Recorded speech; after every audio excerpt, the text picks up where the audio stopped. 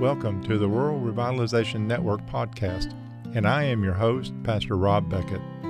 The Rural Revitalization Network is committed to encouraging pastors, churches, and communities throughout rural America to engage, equip, and empower through local resources to build God's church.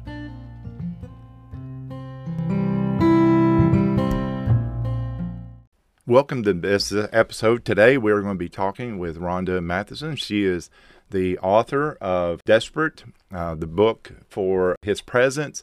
It says God's design to transform your life and your city. And one thing for this book, Rhonda had wrote it some years ago, and our DS had given it to us as pastors at a Christmas retreat or something. And I read this book, and it really, really helped me in my understanding of where churches are that are in need of revitalization. And so today we have Rhonda as our guest, and we just want to welcome her today, and we just want to talk about some of the things about the book, how churches have gotten into the state that they're in. It wasn't overnight, it was through time, and we just want to discuss some of these things today. So join us in our episode. Welcome. Thank you. Good to be with you. Yeah. So as I just talked about, your book has just been a wonderful resource for myself, and I've been trying to tell people all I can about the book that are pastoring in churches that are they're plateauing, declining, or even dying. Churches that are dying. But the thing is, this book is good for any church at any stage in their life. It's not just, matter of fact, the ideal thing would be that they would have this hunger for God long before the decline or plateauing starts. And so can you just tell us just briefly how the book came about, what was on your heart, how God had led you into this book? Yeah, sure. I want to add another category to the condition of the churches. And that would be, or two categories. One is boring or compromised. Wow. There's so much going on in the church today, and we have neglected our first love. It's basically the root of all of it. I wrote the book based on my own journey, having been in the nations, being involved in revival and transformation for many, many years, and seeing what it was like when the presence of the Lord was active and in the church, in the ministry, in a way where you saw the fruit of the kingdom. And it just ruined my life. And I started asking questions, why was it, why was the Lord so strong in his presence in these other places? And why didn't we see that kind of spiritual activity in the United States? And so I wrote the book really just to express my own desire for that, trying to understand that process of what was going on. And the book actually became a bestseller fast. And the reason is, what I hear more than anything is it gave me words for what was going on in my own heart. And then I realized I wasn't alone. A lot of people are looking for more. They're hungry for more, right, and they're not sure what's wrong. So that's why I wrote the book. So, and I think you hit a key thing there, is that it is hard to talk about, to express, to write about something that you haven't truly experienced. You may have some head knowledge about it, sure, and we may have head knowledge about what we're supposed to do, but until you're actually experiencing, I believe that's the reason that in the Gospels or in the New Testament, it tells us that we are going to go through troubles and trials and struggles and all these things. Paul tells us about that. Peter tells us about that. James tells us about that. And the thing is, it's not so that we have to pay our penance for whatever it may be, but it's to actually help us, to grow us, to help us to understand, so that we don't get in that state again, in that particular situation. So if we are made aware of through these things, then we're able to speak into it, and just like for yourself, you're able now to speak into other people, other church leaders, other pastors, and you can speak these things into them. Yeah, and I think also the other purpose of the trials and the fire and the suffering is to make us absolutely dependent on the Lord and on the leading of the Holy Spirit. And I think that's where we've, over time, like you said, it doesn't happen overnight. We didn't get into the mess overnight. We're not going to get out of it overnight. That's true. But after a while, the Holy Spirit isn't no longer a priority, and we've learned how to do church without being totally dependent on the Lord. Now that's really a scary thought, and most people wouldn't even think about that because we presume he's there. So what I like to do is ask people questions. Is there evidence that which we need to define is his manifest presence, but is there evidence? And if not, where is he? Where did he go? And then how do we make him our first love? When you see the early church in the book of Acts, they lived in constant, absolute dependence on the Holy Spirit. When you look at the church in the Western world, it's just not where we are. We've become a product of the culture around us, of our busy lives, of our own agendas. We've neglected his presence. And, we've just gotten off the center of the road and we're in a ditch on one side or another. So for the North American church, churches in America, so it's almost as if I had this picture in my mind as you were saying that at one time God's hand, God's presence was in the church, helping the church and growing the church. But isn't it almost like we're living off the residue? Now, I don't know if you get that picture. So God's presence has left our church, but we're trying to live off the residue of his presence. In other words, what's left over from his presence. Just like when Moses came down from the mountain, Moses was not standing right there in the presence of God anymore, but he had that glow about him, that residue. Does that make sort of sense? And so it does. And so I think maybe today in the churches today, is so chronic in many of the churches today, we're trying to live off the residue of what when God was in our particular church, the good old days, the heyday, the glory days, reputation. Yes, and so do you think maybe that's where a lot of people are trying to live in that? Absolutely, and we don't know what's wrong, And I think one of the things I do early in the book is I define what we mean by manifest presence, because he's omnipresent everywhere at all the time. There's an indwelling presence. He's always living inside of us. But what I'm talking about in the book is the manifest presence or the glory of God. Right. And that's something we're lucky if we even have residue of that, unfortunately. You get that in a period of revival. But we're kind of living in kind of a system, a religious system, but we're longing for more. And the good news is that's really fixable and it doesn't take long, but we have to diagnose the problem before we can give it a right prescription. So we have to be honest with ourselves. And that's really what the book does. It looks at, okay, where are we really? What is the problem? So we can address it. Hopefully we want to address it because the Lord is longing to send revival and do all kinds of amazing things. But we need his presence to do all of that. Our own efforts and agendas and programs, everybody's tired and there's not much fruit. That's good. Because I know that even myself lately I've been writing and doing some things and that's where I'm in the process now is talking about that, what God requires for revival in these churches for us to recognize. But part of that is to remember, because in Scripture, he gives us a pattern for how us to be restored. We are to remember, look back on what was, to recognize the state we're in or the place we're in, but then also to repent. That we're to repent of that, turn around, and to get back in that. And that's where this book helps us for that repent, for all those stages, but especially for, because we can talk about recognizing it, remembering it, knowing where we was, but it won't do no good until we start making that turnaround and going back to it. And so I thank you for this book, for just, it helps us do that.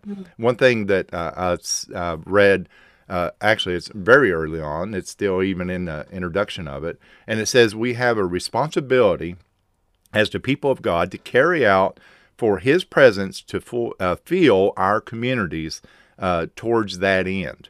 And the church is not meant to be a spectator on the sidelines, but God is inviting us into full partnership with this end of the age drama. And that is absolutely, we are not to be sitting on the side. We are to be in the thick of things. Actually, we're to be the representations of His presence in our communities, because so many people, you know, you hear this this phrase all the time, but that you're the only Bible or the only Jesus anybody knows, and it's actually a truth. It is a truth that we are to be His representation. We are to be His ambassadors. We are to be His reflection. We are to be all these things, and the church today is so anemic and so impotent and so lack of power, and so that's what this is to help. Problem, you know, it's not the church. The church is made up of people, and the first thing that, you know, the Bible says, without a vision, people perish, and they really do. It's not just the unbeliever. So as a believer, if I lose my vision, if I lose my first love devotion, then I go to church to go through the motions. So we have churches full of people that are going through the motions and just putting all the responsibility on the pastor to make something happen. Revival at its core is rediscovering that first love devotion. So that's a journey we all need to go on, because whether you're in church on a Sunday or you're at work on a Tuesday morning, we should have that living water on the inside of us, you know. So I think what people need first is vision for what is possible, because it's an exciting life with God. It's an overflow of who He is, and it's an amazing way to live. Yeah, it's I've been a Christian for 27 years now. So, and this walk, this part of my life, I didn't always, in the beginning of those 27 years, I didn't always live to the fullest of what God has for me. You know, every one of us, we're promised in Scripture that God wants us to live to the fullest. And so many of us live beneath that. And since, especially the past 10 years, and that devotion, that desire, that hungry, that all those things. And my life is so rich and so good now. Yeah, same for me. And so, and that's what and that's what my heart is. I see talk to other pastors, leaders, people in churches, and they're just almost like Eeyores. That when you talk to them, and it's like, man, it doesn't have to be like this. No, it doesn't. It can be to the fullest of what God has for you. And so, so that's good. In your book, I wanted to quote something else. It says, the stale quality of our religious lives is a direct result of the lack of the holy desire in our hearts. It is. There are, I believe that the churches that are suffering, that are dying, that are declining, that are going through these things, you know, I feel like if you tell someone it's because God isn't in your services, in you, in everything like it was before, they would be offended and say, "How dare you? How dare you say that? We love God, we pray, we come together, we do all these things."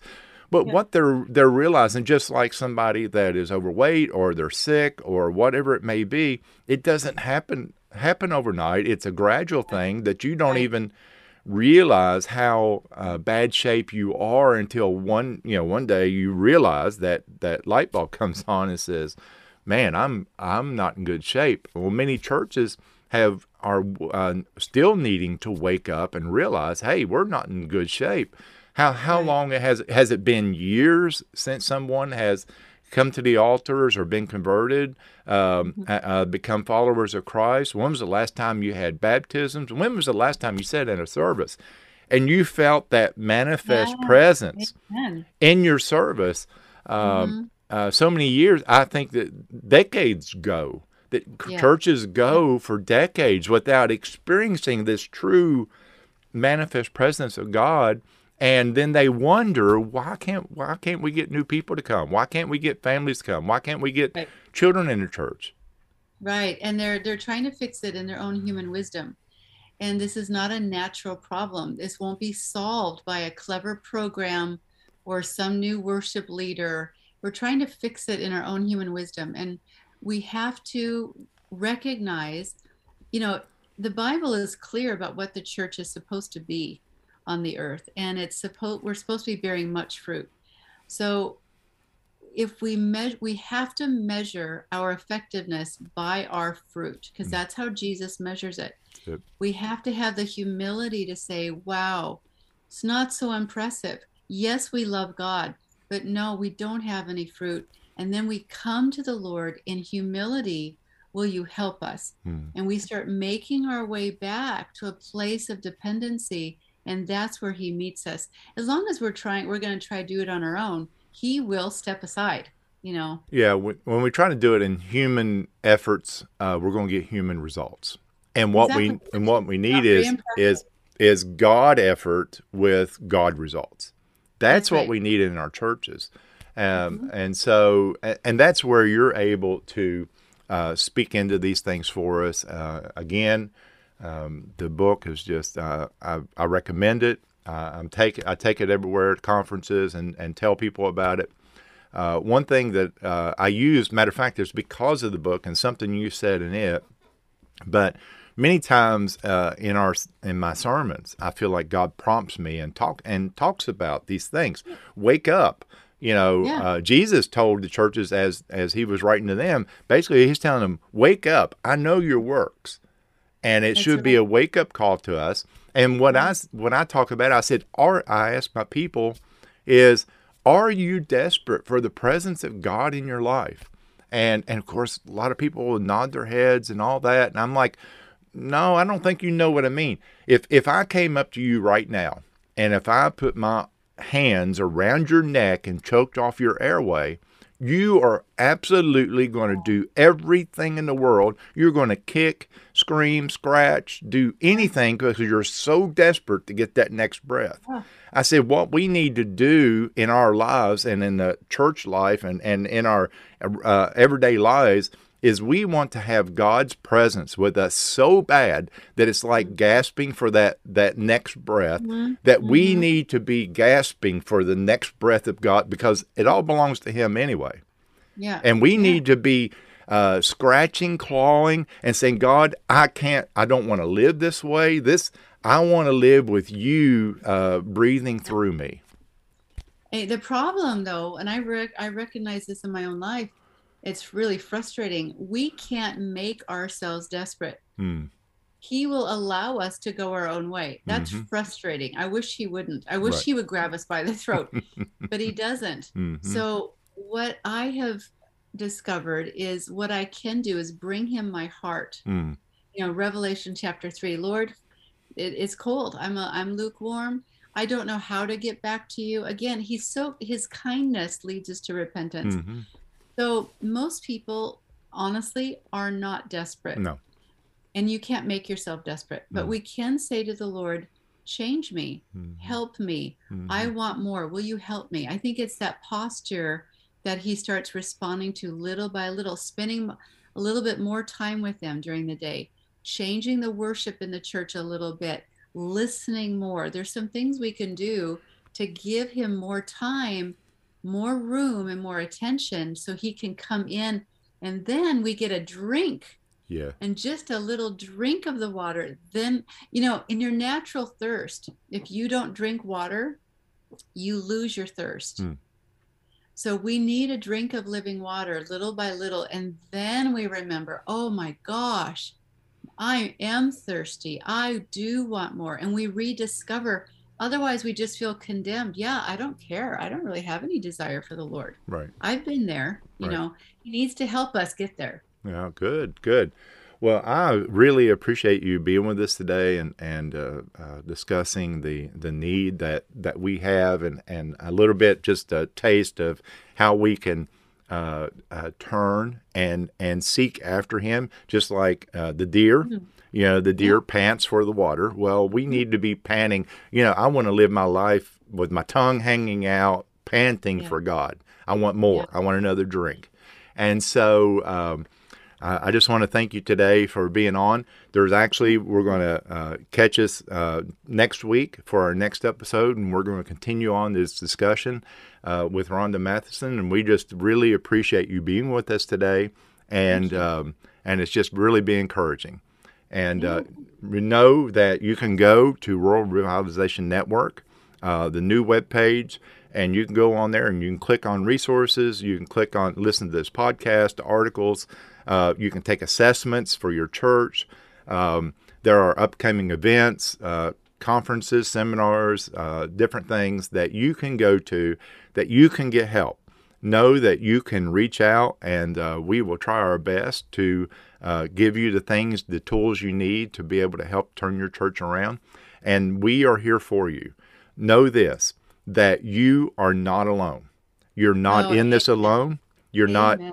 God's with you, and we're with you. So we want to Mhm. stand beside you. We want to walk with you, and we want your church to be a representation of God and His presence in your community. Amen. That's so good.